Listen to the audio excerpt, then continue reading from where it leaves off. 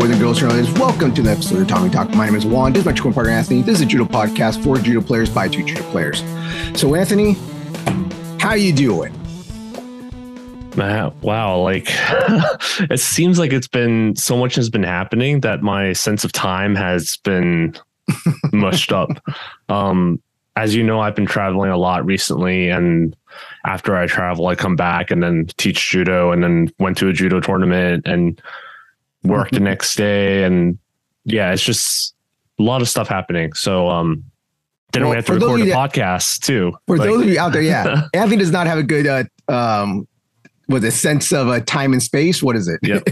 Sense of time. I need to apologize to Ajax because this episode we're actually supposed to be interviewing Ajax, and something happened to help my parents out with something. And long story short, I missed the interview and I feel so bad about it. But I thought I'd be back in time, but the problem lasted longer and I had to take care of it longer than I expected. But that's probably the next episode is going to be our interview with Ajax Tadahara. So this is us the day after recording an episode of something else that we're going to talk about. And following episode will be interview with Ajax. But yeah, I just need It was all Anthony's fault. Yeah, it's all my fault. I was already upset. It was all Anthony's fault. I apologize on behalf of Anthony as well. Yep.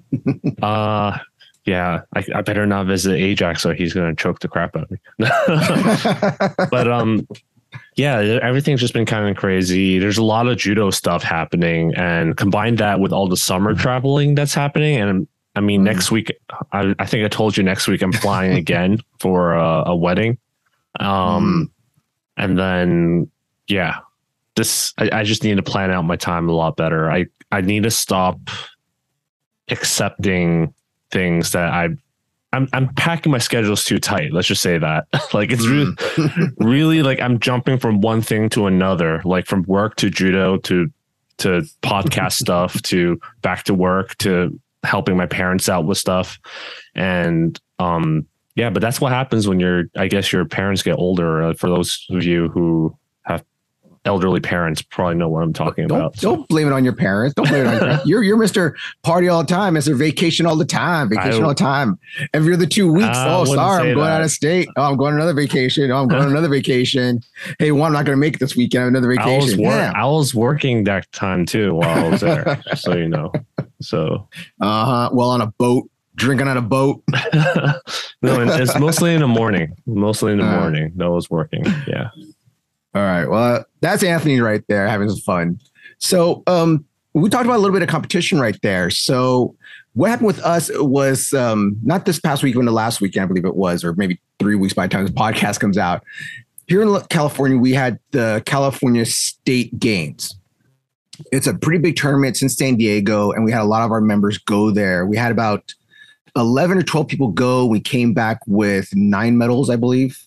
5. Yeah. So it was 5 gold, 2 silver, 2 bronze. We did really, really well with a lot of our beginners. Yeah, I was really surprised how well they did. Like I was really surprised. And this is something that I noticed during the tournament and before the tournament. We had a lot of I'm just going to put it out there. This podcast is mostly about gis for competition, mostly gi things, and maybe a little bit about practice gis also, but the difference between what you wear for practice and what you wear mostly for competition.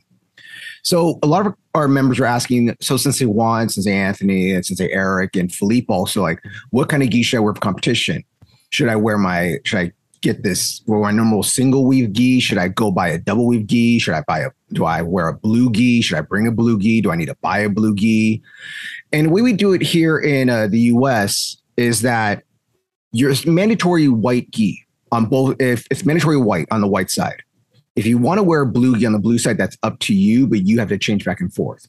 You cannot at all wear a blue gi on the white side, which there's always one guy, or if you get the tournament, that always go there just wearing a blue gi. And they're like, what do you mean I can't wear a blue gi on the white side? And it's like, it says in the rules there, you cannot wear a blue gi on the white side. Yeah, it's just really funny because, I mean, we already did some short videos briefly about gis. I highly recommend people go check that out if they don't know that we did some short videos on the gis already. And I felt like if you train judo, this shouldn't apply to you if you're not a competitor. Plus, if you're a competitor, your coach or your sensei should know this stuff, basically. And that's why we never felt like we needed to talk about it. But apparently, after this past competition, we do need to talk about it. And I guess it warrants a whole episode about it because it's a lot of little things. Kind of confused. It can be kind of confusing. Yeah. And B, it's like, you guys should know this. Like, come on. But, but I've literally been to clubs where there's the coaches would basically spout rules that are out of date, basically to the competitors. And I didn't, since I'm a visitor, I felt like I shouldn't correct them or argue with them about stuff. And things like grip rules, I'm like, okay with, but I think gis and leg grabs are two things that I'm like, how are you not up to date with those rules? You know? So yeah. Well, I can get with like the little rules because there's slight rules changes almost every year. Almost every year we have slight rule changes. Every 4 years after Olympics, we have major changes. And I understand it gets annoying and tedious to check them every year to see what the changes are in the length, the sleeves, the even like we call this little side thing right now. We're going a little side tangent. We save single weave gi and double weave gi. A modern day double weave gi isn't a double weave anymore. A modern day double weave gi is a weave and a half, right? Yeah.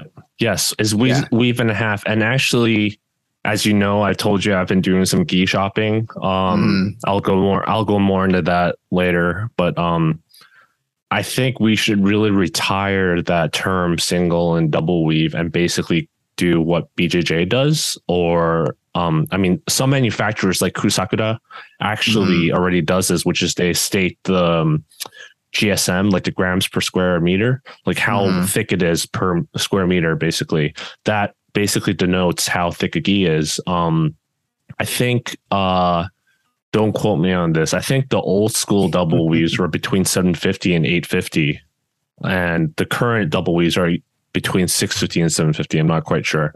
And then like your typical BJJ gi is like 500, 450, 600, around that range. And then your super lightweights would be like 400, 350. Yeah. So I think we need to retire that term. To me, like when you hear like a gi that thin, it's like, what am I wearing? Like a sheet over me? Am I wearing like, it's like so thin. That just sounds so like almost wearing like a karate gi for the most part. It's really funny because I actually the brands like Mizuno and Kusakura, they list that number that I told you. That I guess I'm already getting into the shopping because I've just recently did some shopping on it. They list the numbers. You can find them for Kusakura, almost all their gis, except for the two gis that I just, not two gis, the one gi that I bought just now was supposedly the most lightweight, but they never put the number on it. That was the only gi that I found that did not have a number on it. Mizuno, some of them, they put it, like, I think they're normal, like 750 GSM ones, they put it, but none of the other ones. And Fuji gis do not put them at all. So when I order online, I have absolutely no idea how thick they are. So maybe we can do another short video series comparing the thickness and stuff. We're gonna measure gis. and for people, like, I know that we're speaking. And I know I noticed some people are speaking like we're speaking crazy. Like, what are they talking about? These numbers? And we're literally talking about how thick the gi is because like terrible. When there's certain ways when you feel a gi, it's just there's a thickness to it. There's like wearing a carpet almost sometimes with a real double weave gi. It's crazy, and that's what we're talking about. How thick the thread count is for the gi. So this is one of these crazy things that go into competition players. So let me get back to go back to rules and stuff. So if you're on the white side, you must wear white gi. If you're on the blue side, you have the option to wear a blue gi. What we do now, I think this is an international thing. It's definitely a US thing. And I think they did it in Canada also.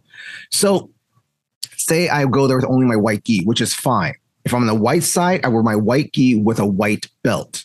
If I'm on the blue side, I can wear my white gi with a blue belt. No, so a white gi with a white belt on the white side, and the blue side, you're gonna have your white gi with a blue belt, showing the difference in size.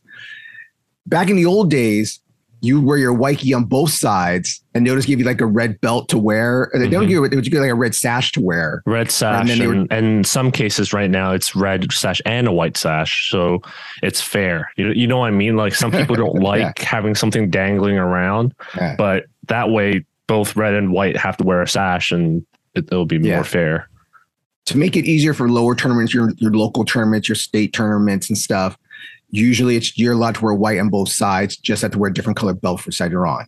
It's up to you if you want to wear a blue gi on the blue side, but remember, you are going to be changing in and out. And at a small tournament, you're usually not going to have that much time to be changing in and out of gis. You might, but you're most likely not. Now, if I go to U.S. Nationals, I have to wear a blue gi on the blue side, and I have to wear a white gi on the white side for one of the big major tournaments.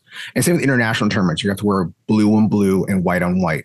But when it comes to your small local tournament, just take your white gi. There's no need to take a blue gi. And if you take a blue gi because you want to be fun or different or be more professional, maybe, remember, you're going to be changing back and forth. Don't be trying to be like, oh, I'll wear my blue gi with my white belt on it and be like, I'm going to go outside. I've seen so many matches, not a handful this past weekend of guys trying to do that, guys and girls trying to do that. And it'd be like, ref would be like, Mate, stop. Where's your, they do the hand signal with their, like, they do like gi, like hand signal stuff, and be like, where's your white gi? And be like, oh, I don't have one, or I just fought right now. So like, you got to go change. And they'll put you that minute on the clock or whatever it is, minute half to go change really quick. But yeah, remember that's a little low level thing. Just something for white belts and some brown belts that just want to be cool and wear a blue gi tournament. You can't. I know you want to, but you can't. I'm sorry. All right. Yeah. White on white, blue side, white on white side, and a blue side, white gi with a blue belt, or you can wear your blue gi. But remember, you got to change. All right. It's funny because there was a guy that did that. He only had a blue gi this past tournament. Was there one guy? Okay. There was the one guy who only had a blue gi, and the ref told him like you need to change that when you're on the white side, and they just let him continue wearing that blue gi. They let it slip by. They? So this is like they did let it slip by. So I guess it's a small tournament, and they just want to get it over with and not hold it up, like, because they were going pretty fast. We were done by 3 or 4 p.m. So once we got to the adults, it went pretty fast. Kids took forever, but once you got to the adults, there was like go. But it's funny that you mentioned the thing because back in the day, Fuji made a double-sided gi. Do you remember that? Yeah, it's disgusting. Gis, I think it's disgusting. I swear I would hate the fight people wear those gis. If I saw someone wear extra thick, it's like gluing 2 pieces of gi together. That's how thick it was. It's that, but you're sweating on the inside. Then you reverse this, and all that sweat's on the inside. Now the sweat on the outside. I'm fighting them. Like, I would hate fighting guys with that gi on. Yeah, so my old sensei in Austin had it, and I think as a white belt when I was doing Randori with him, I knew something was wrong. I'm like, I can't get a hold of this gi. Like, he was also a double weave. He's also this like kind of what do you call it? I don't want to say he's short because he's not, but he's stout and wide. Like you think of Big One, but lower center of gravity. So he's Juan has a pretty low center of gravity. He has the ideal. He has the ideal judo body, basically. So very low center of gravity, really wide, hard to move. So it fills up the gi really tight. So it's like this extra thick triple weave gi, double sided, white on one side, white on one side, and blue on the other. It's like so hard to grip.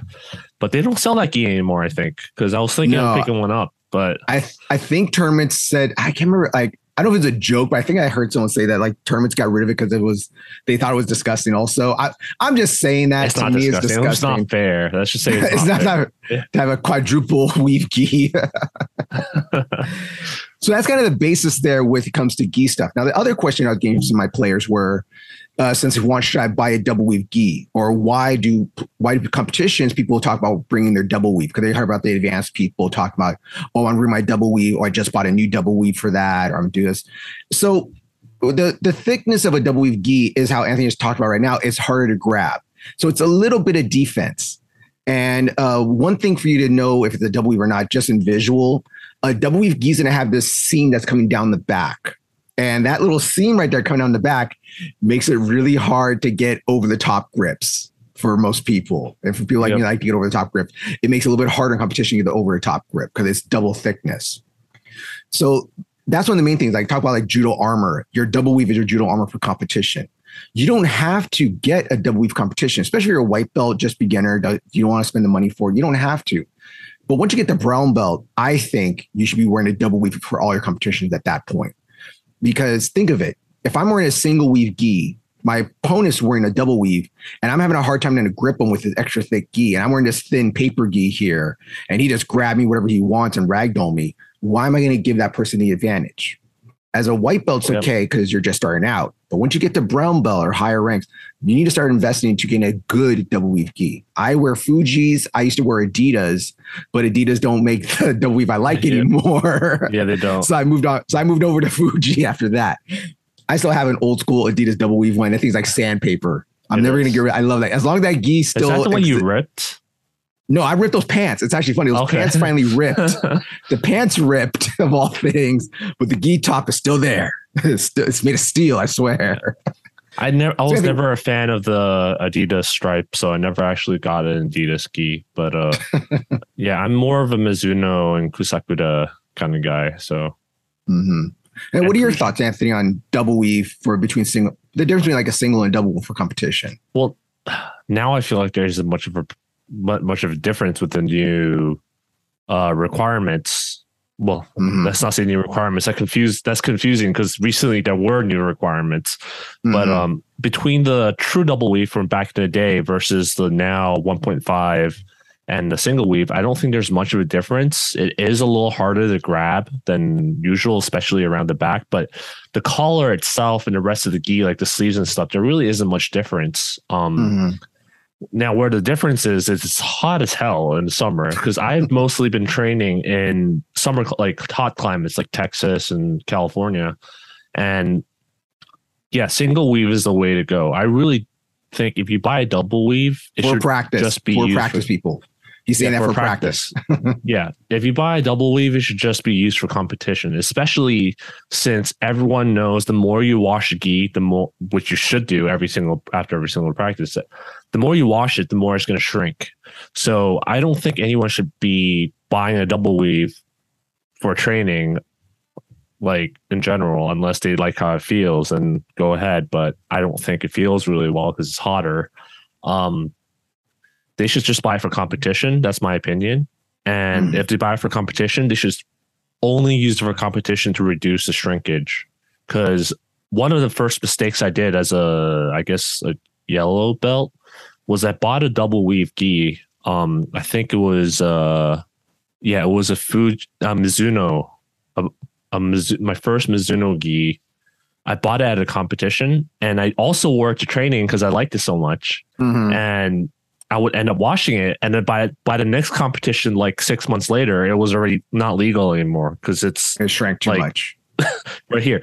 And that's more. I have long arms, so when I bought it, it was already like barely touching the legal mark. So if you're sizing up and you don't have long arms like me, and it's coming up to maybe past your wrists, then maybe you have more wiggle room. But otherwise, if you're like me, where it's hard to find gis that fit properly, I would preserve a competition only gi just so it will last as long as possible, especially since double weaves are expensive compared to single weaves.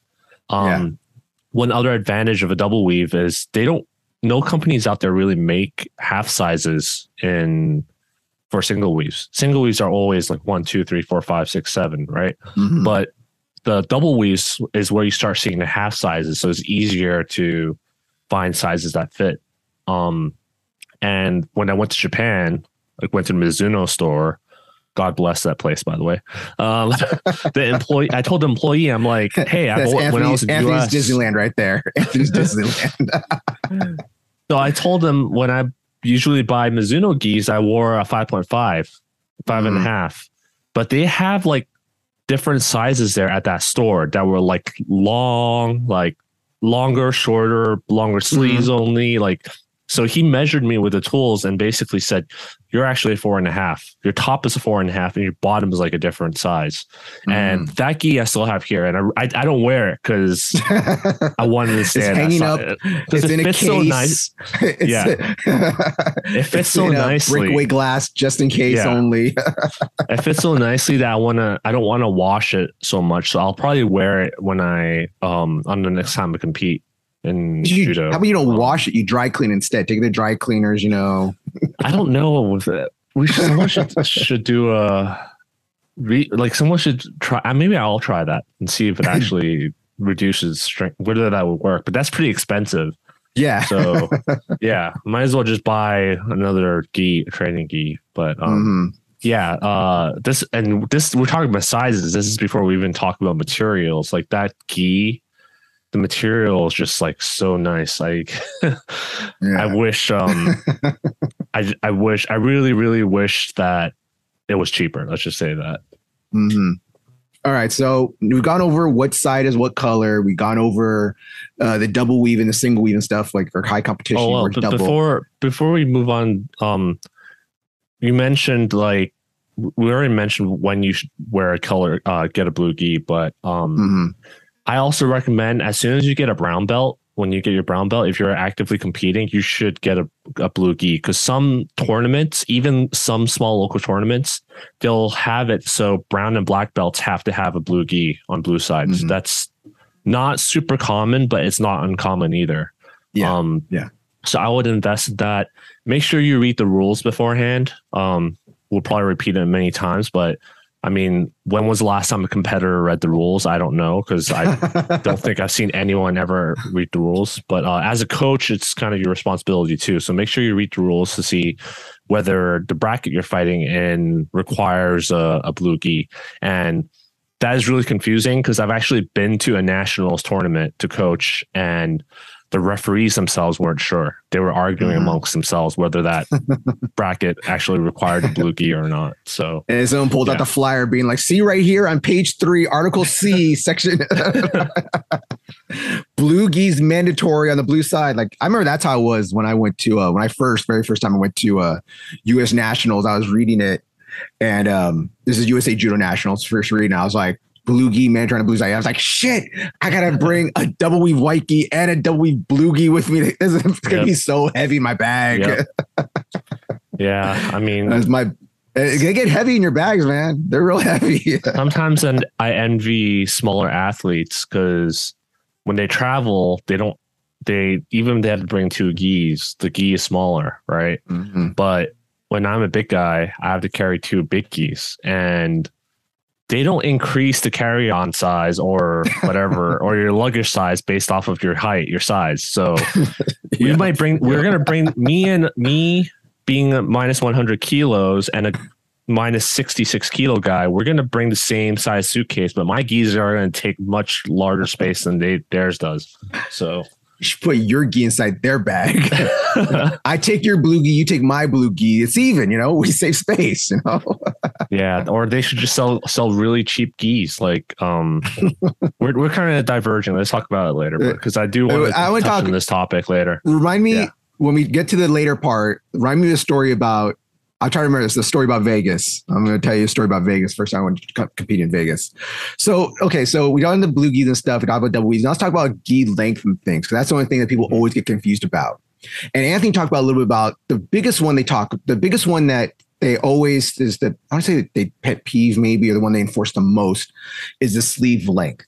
And what they mean by that is that, so most people, if you put your arm out, you're going to see this little crease right here. It's on your wrist area. Like if you're watching a video, you can see where I'm pointing at. You're going to have this natural crease right there.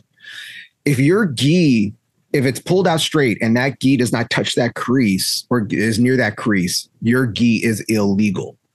That means that it's supposed to be equal opportunity for both players. Your gi is equal, my gi is equal. We have equal opportunity to throw each other and grab each other. If your gi is shorter, if it goes up to past your wrist area down here or something, or even further with like a really gi that I actually had a gi actually go. I think I had a gi one time shrink all the way down to here one time, like way down my forearm and shrank. That is illegal in competition, because you're not giving an equal opportunity to grab you. Yep. So what you're going to see them do, I always call it it always looks like a drunk test to me. So they have you put your gi on, you straighten your gi out on you, you put your arms down to your side, out straight, in front of you, hands up, like a drunk test right now, hands up, and they're going to tug on your gi one time to see to get it straight. If your gi does not touch that crease or is not near that crease at all, that gi is illegal, and they tell you to go change it. Yep. That is the simple test that they do. If they do that and you think your gi is proper, it is the right length, which is going to be a hard argument with that one, you can ask to get the ruler out, and they ask to do the measurement with the ruler, which they'll get really mad about that. And then you'll lose the match anyways, because they'll call anything against you. So that's the normal sleeve test. That's the big sleeve test right there. There's new ones now this year. They're going to start enforcing. I didn't see it super enforced at this tournament, but they're always saying the rules and the meeting and stuff. We're going to start enforcing these things. So the big one for the IGF is that now your skirt has to be longer now. And this more affects the big boys, because big boys, they'll get a size 5 gi that fits their arms great, but their skirt's really short. They'll have instead of a 5-inch skirt or a 6-inch skirt, they'll have a 2-inch skirt instead. Yep. So the rule now is that your skirt must cover your butt. Minimum, it must cover your butt now. And some of the competition, you see people out there with skirts that are barely covering their butt, aren't covering their butt at all. So now the visual is that if your gi's pulled down straight and you turn around and stuff, your gi must be covering your butt. It's supposed to be you cover your butt in how many centimeters or millimeters? And is it 10, exactly? I think it was 10 cms longer than it past covering your butt. Yeah. But the visual test now is it must be covering your butt. For some people, they think it looks weird and stuff. We're gonna end up looking like we're wearing a taekwondo or karate gis. Like it'll look like we're wearing almost full length skirts sometimes with their gis. But again, it's about equal opportunity, because if I tug on your gi and your skirt's only an inch past your belt or something, and I tug on your gi's gonna come out really fast, really hard. And this is what someone told me a long time ago when I was first trying to understand the rules. Well, what's so bad about the gi being pulled out? And the guy said, okay, pull someone with their gi on, they're going to come to you. Pulling someone with their gi out is going to be really hard to pull them, because it's almost pulling on a sail. Like a sail, like a sail to a boat. Like imagine pulling a sail to a boat, how long it is. I'm like, oh, okay, makes sense now to me. So think about that. Go to your club, if you don't understand it, pull someone with their gi tugged in, it's fully tucked in right there.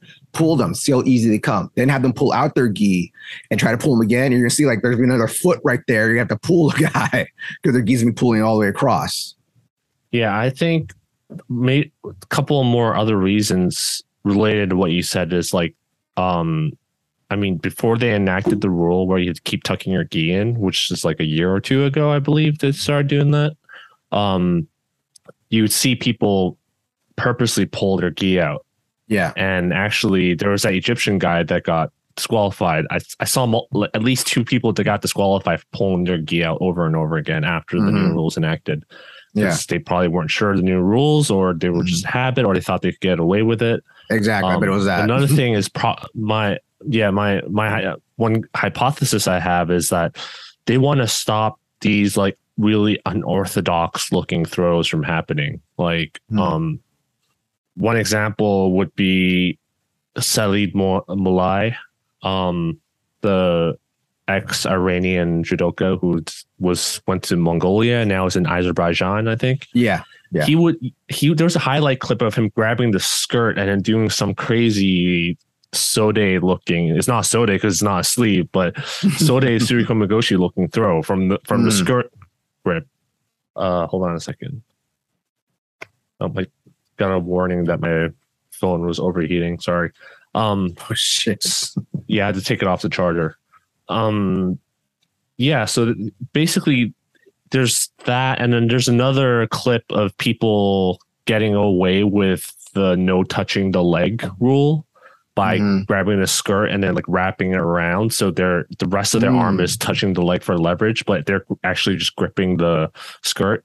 So I think that those unorthodox throws with that grip is what they also want to avoid, for people to skirt around the leg wrap rule and also doing these technically kind of dangerous moves. So, that's just one thing I thought that is probably why they want to they're so obsessed with keeping the gis tucked in. I get that. I'm really Yeah, I'm really wondering how it'd be for the big guy, like you said, the big boys with the big belly. How it's how it's going to eat up more fabric. So then, how long is it actually going to have to be, right? And what happens if you're big, but you're not like yeah, you have to get it custom made, right? And what happens if you have a big butt? Like, you got to get bigger, like round out, and big butt. Yeah. Well, that's gonna be the next part of the thing. Is okay? So the next one they're going to visualize is the skirt now. Yeah. After that, now they're making that. We're talking about keeping the gi inside. Now the gi has to cross your belly now. Because again, if you watch some competitions when it comes to the big boys, sometimes their belly is almost coming out and they're like, I've seen some guys with a belly button showing their gi just like barely coming across a little bit. When they're tucking it in, they're using 2 fingers like this to pitch it and pull it down.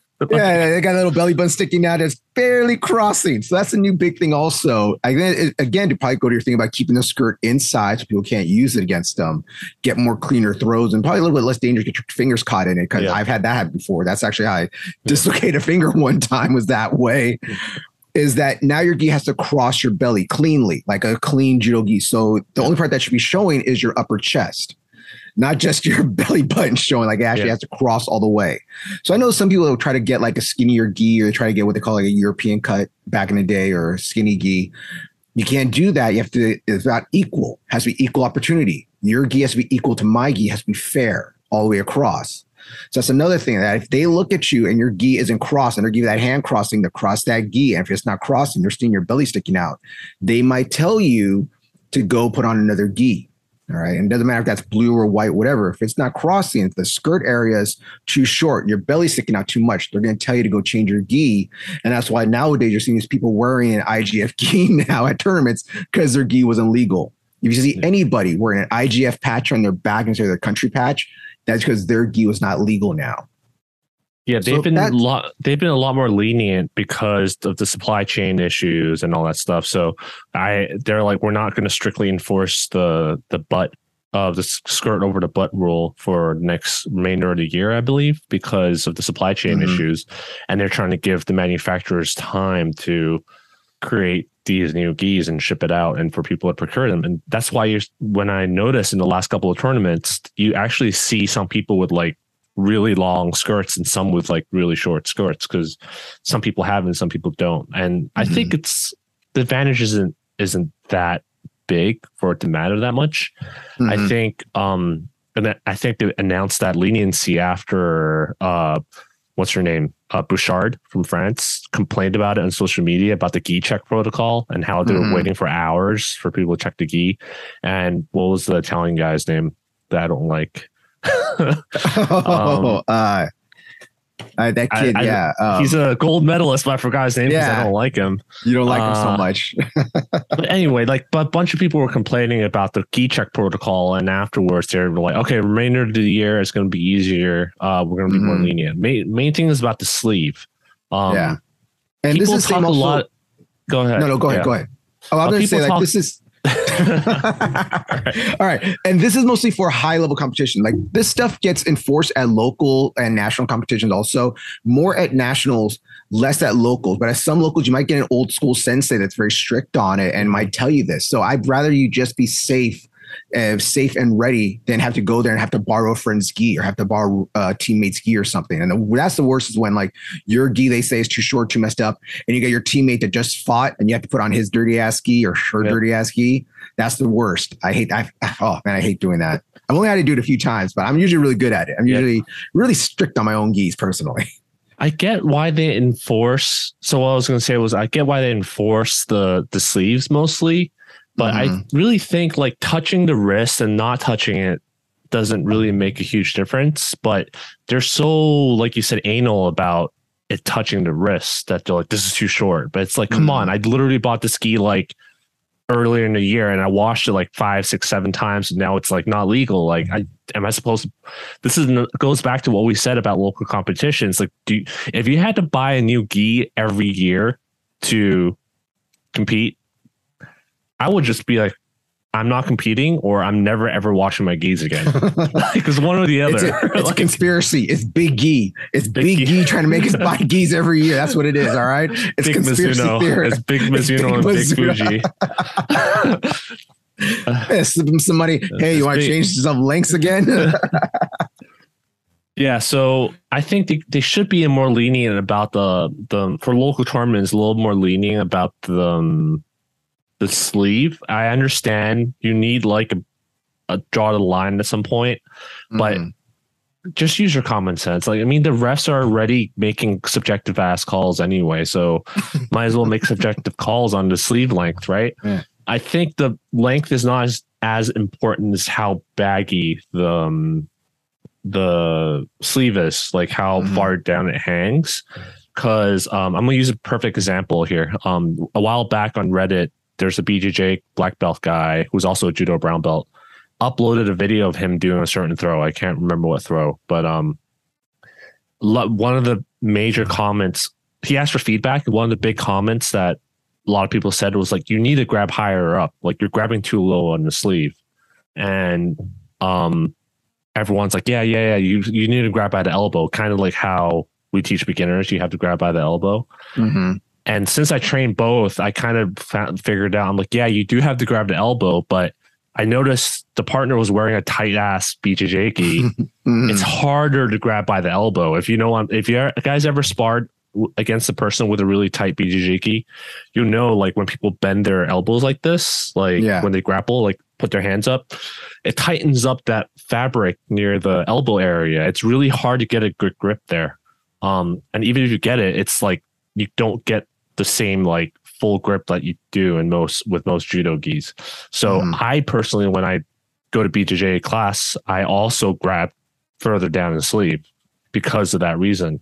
Because that's where I can get a good grip. And that makes a huge difference.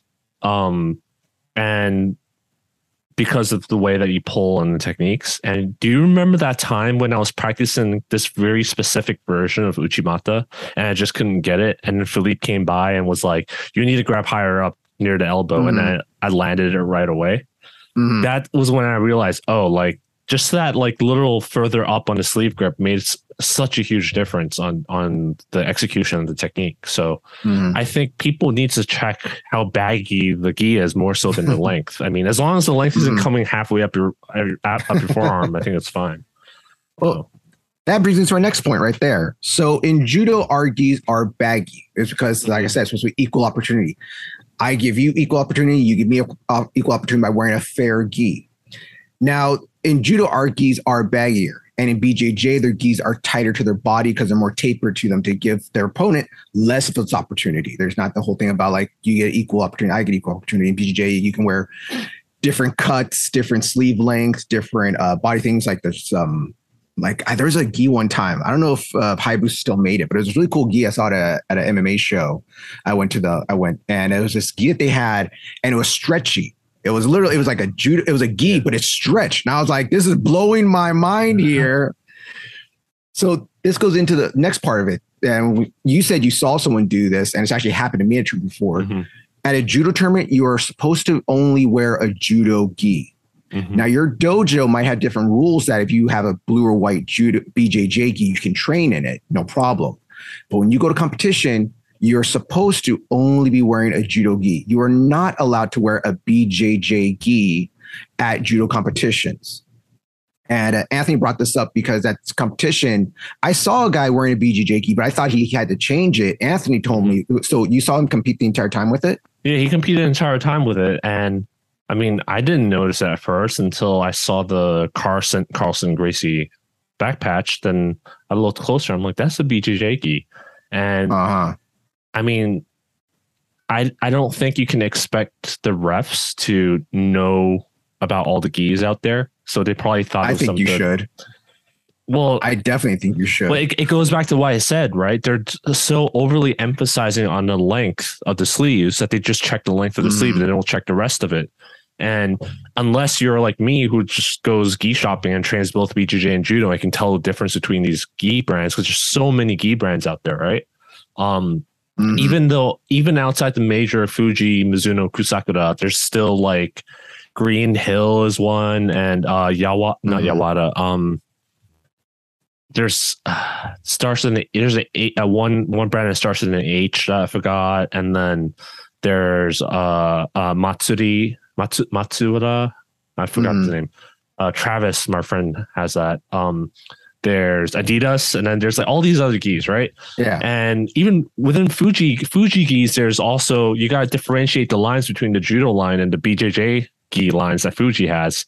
Yeah. So I understand if a ref, even if they know, unless they check for the IJF label or say only Mizuno Fuji or whatever's allowed, then you can't expect them to know the difference between the BJJ gis and judo gis. And also, one more thing: what if they bring a BJJ gi that is really baggy, like they triple sized up, and it was actually illegal? Does that mean, oh, it's a BJJ gi, is not allowed? Like, yes. To me, it's not. To me, if it's a BJJ gi, it should not be allowed in that period. But I guess it's also because you and me are more open about that kind of stuff. Like, I can visually see a gi, and I can tell by the look at the cut if it's a BJJ or judo gi. And there's the one visual test I talked about when we did our gi videos. Judo gi has two different quiltings, I guess you say. So the upper part is like the pearl quilting, the pearl sewing, I guess you call it. And the bottom part is like a quilt. It's like a quilting at the bottom of the skirt area. BJJ gis don't have that. It's the same pearl the entire way down. There's no quilt at the bottom.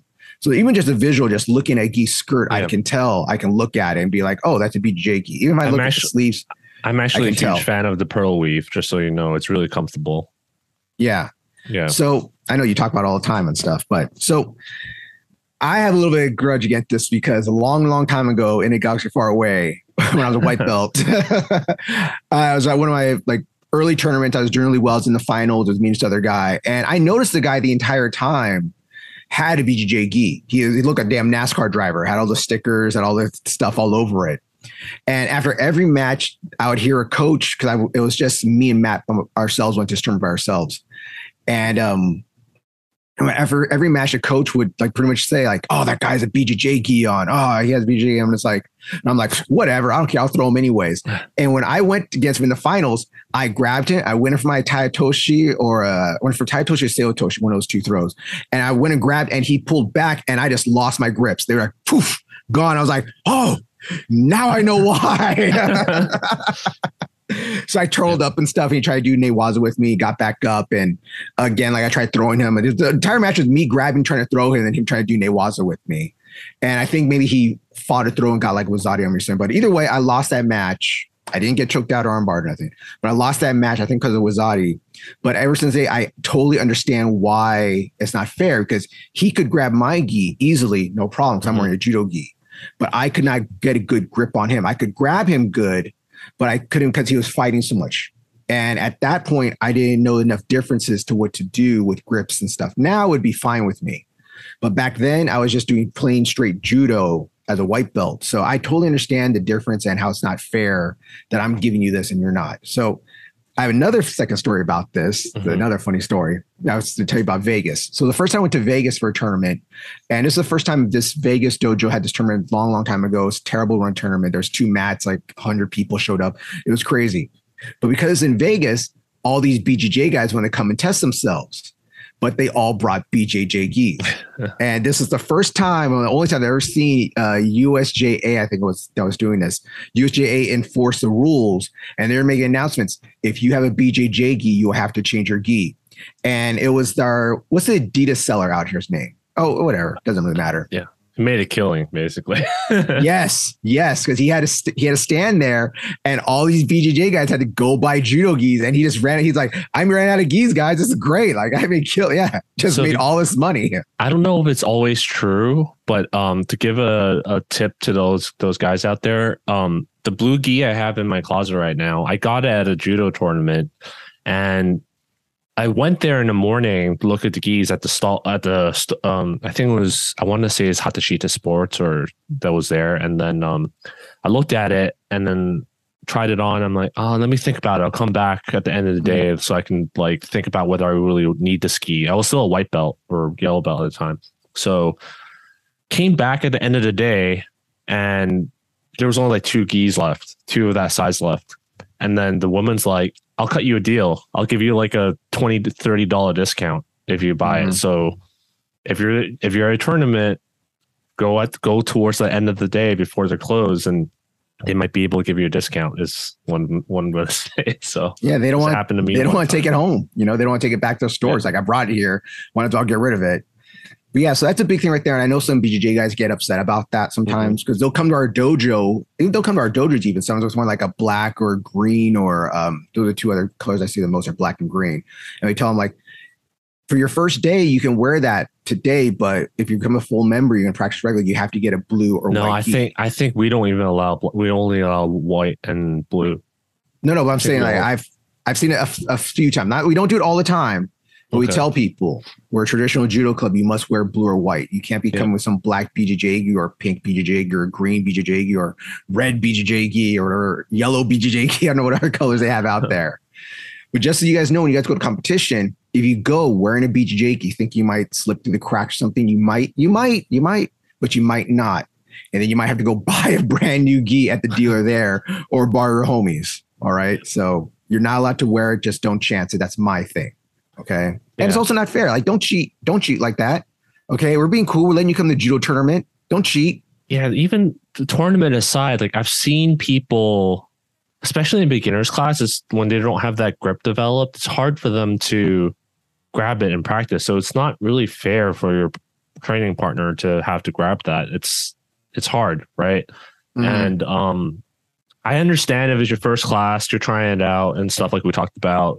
But I've actually seen people like either purposely buy a BJJ gi or they take their judo gi and get it tailored to be really slim fit because it looks nicer or, I think that's just like really selfish. Like, yeah, I know Shintaro did that, but he's a sensei. So he's like just wearing, like instructing most of the time. So I think he gets a pass. But if you're like an actively training, like yellow belt or something or orange belt, and you like go buy a super slim gi or get your gi tailored, I think that's kind of a dick move. So, well, it's also that opinion. If you, well, it is a dick move and it's being an asshole. But the thing is, here it is also. You're practicing wearing that BJJ gi or that slim fit gi or Euro cut gi, they call them nowadays. You're practicing with that gi. When you go to competition and if you get called out wearing that gi and now you have to wear someone else's gi or go buy a regular fit gi, there's going to be things that you're muscle memory trained to do with that slim fit that ain't going to work no more. Like just pulling your elbow up and away isn't going to break a grip no more. Like it will in a slim fit or BJJ gi. Yeah.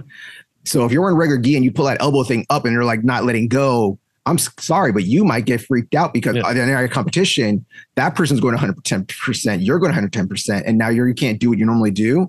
That's when things get ugly, sloppy, and dangerous. It's funny that you mentioned grip breaks because I've been to certain BJJ, especially on this trip, I've been to some BJJ clubs where they teach grip breaks, and I'm like, that grip break would not work if the guy was wearing not even a judo gi, just like a baggier jacket. It would not work on someone.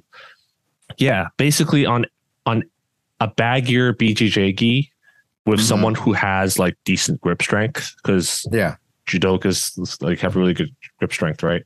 So if you put a judoka in that gi in that situation with the baggier BJJ gi, I'm like, that grip break would not work because a lot of these places aren't actually teaching proper grip breaking techniques. Like the details, like the angle that you should pull it away as. They just say, oh, you pull it away like this and it'll pop off. I'm like, yeah, because he's holding it with like two fingers, you know? So, the tweezers is trying to hold it over here, like trying to hold on to the guy. And for non-visual listeners, I'm holding like the salt guy. I'm holding the key, pinky up. I'm holding like the salt dude right there. That's I'm holding the key. But yeah, it's. I'm not saying this stuff's not going to work. I don't want to get heat from BJJ fans out there. It's just you have certain things that work in a BJJ gi and things that work in a judo gi. And like I said, like if I'm holding a BJJ gi, I have to get a really good whole hard grip on the guy so that it doesn't pop off. And if you try to pop my hands off if you're trying to grab my gi, a judo gi using a BJJ trying to pop off stuff, it's not exactly going to work. It probably won't work. It might work. It might not work. Okay. But just to let you know, it's not 100%. There's different things that work for different gis. I can do a lot of things easier in a BJJ gi than I can in a judo gi. Like there was I sound like I'm complaining now, but again, like there's this catch wrestling BJJ guy that I follow on Instagram, and he was doing a BJJ class, and he was teaching. So it was a grip. So it's an old school grip thing from the 80s. I think it was when I used to see it the most. So in judo, where if a guy grabs my gi and I can use the outside knee attack to get his hand off and stuff, you have to hit that outside knee attack really hard in real life to get that get that grip off. Okay. You have to hit it really hard. When he did his BJJ class, he like barely tapped the person's hand and their hand flew off. He's like, see, there's a great escape right here. You just barely touch it. I'm just like, no. In a judo gi, that's not going to work. Like, you literally have to like almost knee that hand off the person, get that hand off. In a BJJ pants or gi and stuff, what he was holding, like, yeah, because they're tighter to you, a little tap's going to work. But in a judo gi, that little tap is nothing. That is not going to work. Yeah, we're getting into like grip fighting discussion, which I know there's a lot of factors involved.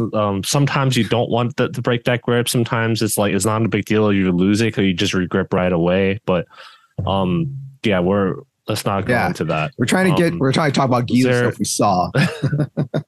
So before I talk about something else about the gi, I want to talk about pants. Like, we keep talking about the top, but we haven't talked about the pants. And that's the most enforced part is the top. Yeah. I mean, the pants is like, as long as it's not super short, then it's fine. But I really hate, I basically think judo pants have it down. They are like the best pants. Except for the Mizuno Hayato, which I complained about in our BJ, our short video. It's like the worst pants I've ever worn. But BJJ pants, for some reason, they always have this like really premium thick band around the waist, and then like the string is like super thick, and it always comes loose. I always have to retie my freaking pants all the time in BJJ. I almost never have to do it with my judo pants, even though it's just a string. I'm actually thinking about pulling out all the strings in my BJJ pants and replacing it with judo strings, or just wearing my judo pants. They're like a cords or like rope almost that they have to tie around. Yeah.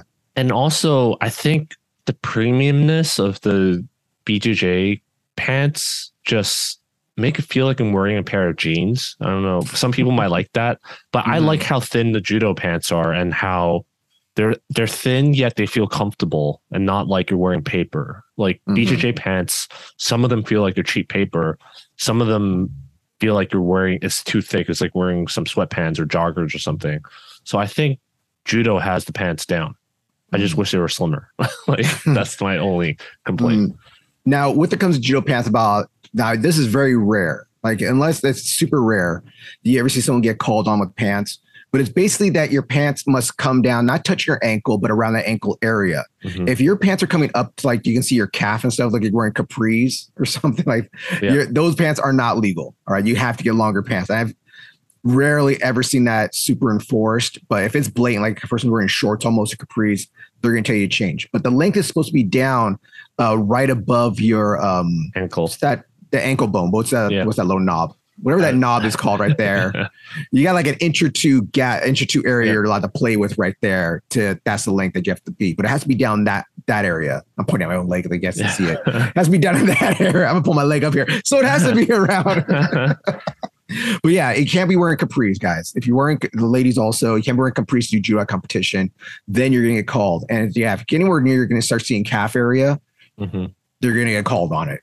It has to be down by that little ankle bone, the little knob that sticks out. All right. Yeah. One other thing I don't get, one other thing I don't get is why BJJ gis have so many loops. You know what I'm talking about? Like for the string. They have like my judo gi only has 1 or 2 loops on them, and the BJJ one sometimes have 2 right next to each other, and then 1 in the middle, and then 2 next to each other, and 2 on the side. I'm like, well, why? Why do you, the belt's? I mean, the rope's not going to fall off if you tie it tight enough. So, if anyone knows out there, let us know, please, in the comments. More complaint about the rope is they're usually really long after you tie it, so it's just like hanging there, and then with some grappling on the floor, it'll just come loose again. So you have to tuck it into your pants, and then like I don't know, that's just disgusting to me that you're drawstrings like rubbing against your junk like inside the whole time.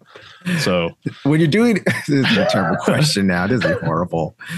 But has anyone ever tried to pull your pants string apart while doing Nawaz or something? Like try to be like down there and be like, I don't know, because in BJJ they use everything to tie your hands up and stuff together. I'm gonna undraw your pants and use that rope to hold your hand together. Yeah, what if I do that in BJJ to choke? I don't think there's a rule against it, right? Yeah, it'll be like choking someone with a telephone cord. If people still don't know what that is, yeah. What's a telephone cord? You mean the charger? My cell phone charger to cable? Is that what you mean? yeah. Your cell phone charger cable. Yeah. What that one? No. Is there anything else about geese that you want to talk about, Anthony? I just basically want to talk about how I'm frustrated about the amount of choices that we have for judo geese in a way. Because they're standardized, like we said, because all these rules are so standardized, people weigh in without their gis on in judo. But versus in jiu-jitsu, there's so many variations to thickness, styles, length, cuts, weaves, everything that people have to weigh in with their gi on because it will be unfair otherwise. So it's like, do you decide to lose more weight to wear a thicker gi, or do you want to lose less weight and wear a heavier, a thinner gi?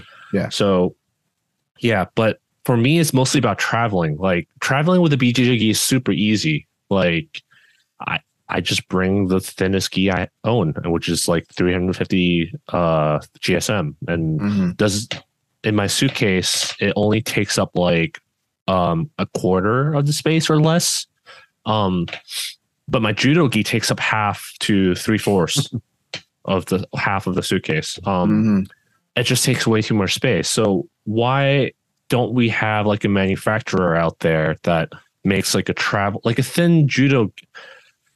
I just remembered something that I mentioned, but a thin judo gi for traveling basically just doesn't pack up full. And when you're training at a local club, no one's going to care that your gi is super thin, right? They will care if it's not baggy enough, like we talked about how it's annoying when it's hard to grip up. But if it's thin, nobody really cares. And I'm actually personally looking into like contacting some of the manufacturers in Pakistan and riddle me this, like make something.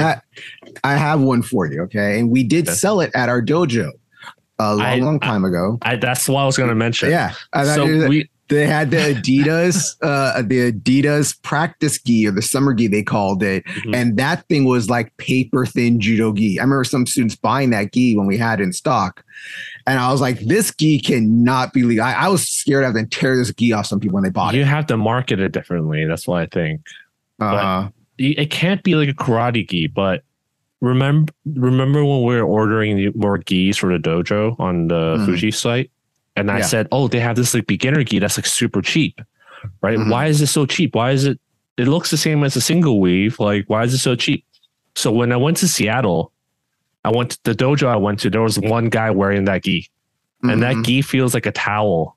It's like, it doesn't feel like a gi. It feels like a towel, like a white towel, a bathrobe or something. And let's just say it didn't feel nice. It felt really weird. Yeah, that gi felt really weird. I wouldn't recommend anyone buying that gi.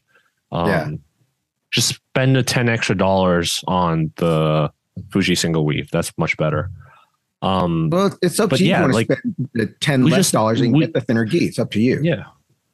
I think there is a market there for people to travel and train with a judo gi. Like, just get something that's super light, that's like BJJ thin, but in a judo cut. That's all you have to do. But maybe if someone tried and didn't make enough money, but I would personally I'd be willing to pay like a premium gi price for the luxury of not having to lug this, like, waste space in my luggage, basically. Like, I had to check a bag, a whole suitcase, just so I can carry my gis around for the. Yes, you took like 6 gis with you on your trip. No, I took 2. In the end, I only took 2 gis, and it took up the whole suitcase. So it was just one judo gi, one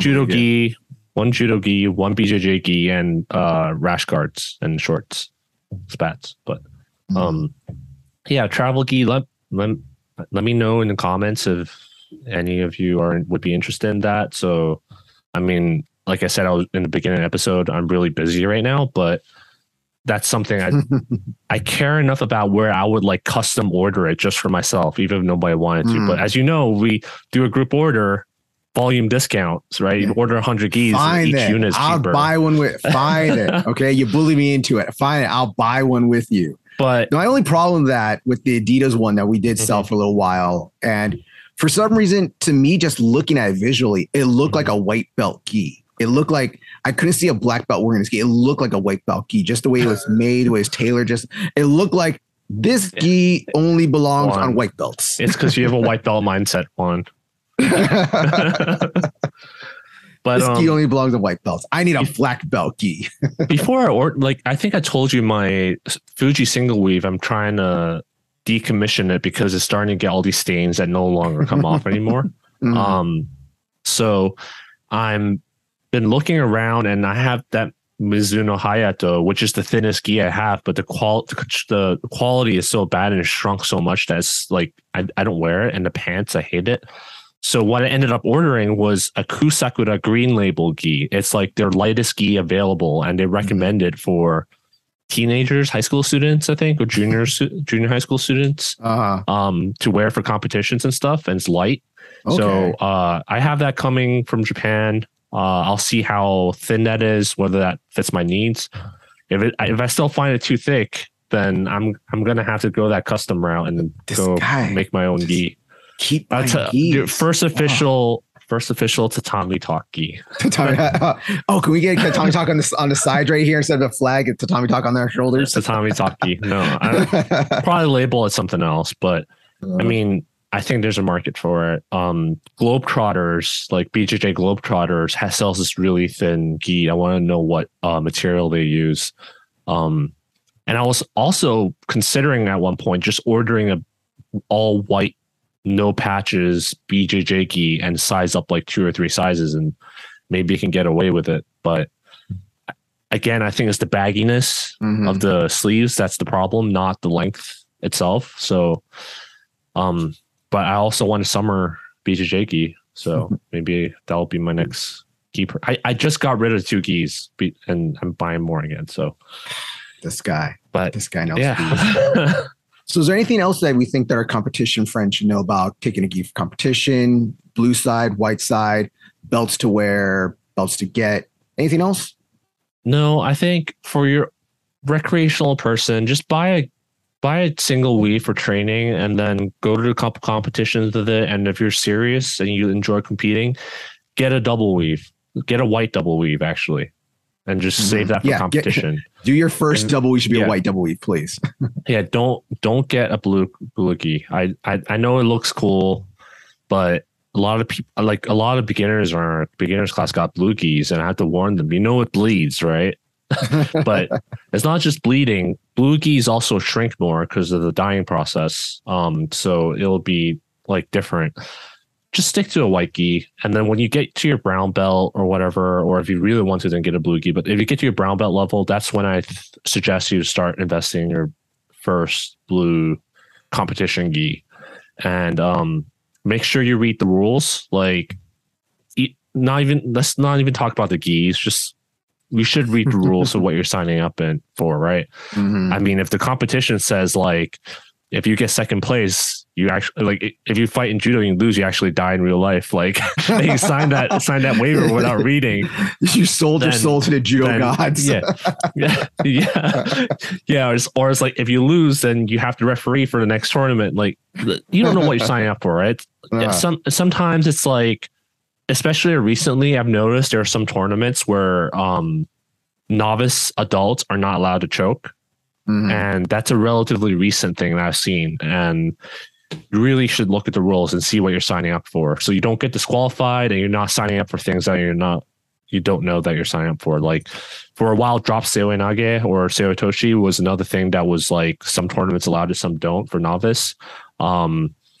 And then for BJJ, for me, what I look out for is Kani Basami, scissor takedown, like whether they allow that or not. I'm not signing up for any. There ain't no tournament that. There ain't no tournament going to be like one day, for one day only, one time, We're allowing Kami Basami today. Hey, I don't know. Maybe some people here train freestyle judo or some other judo rule set, and it's like, okay, this is like traditional Kodokan judo from the 60s, and like, oh, that sounds fun. Let me sign up for it. Kami Basami. Kami Basami.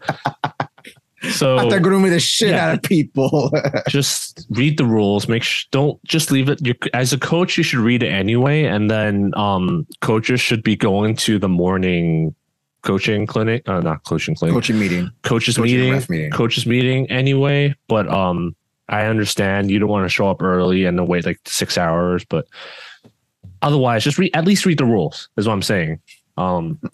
Sometimes it can get really complicated.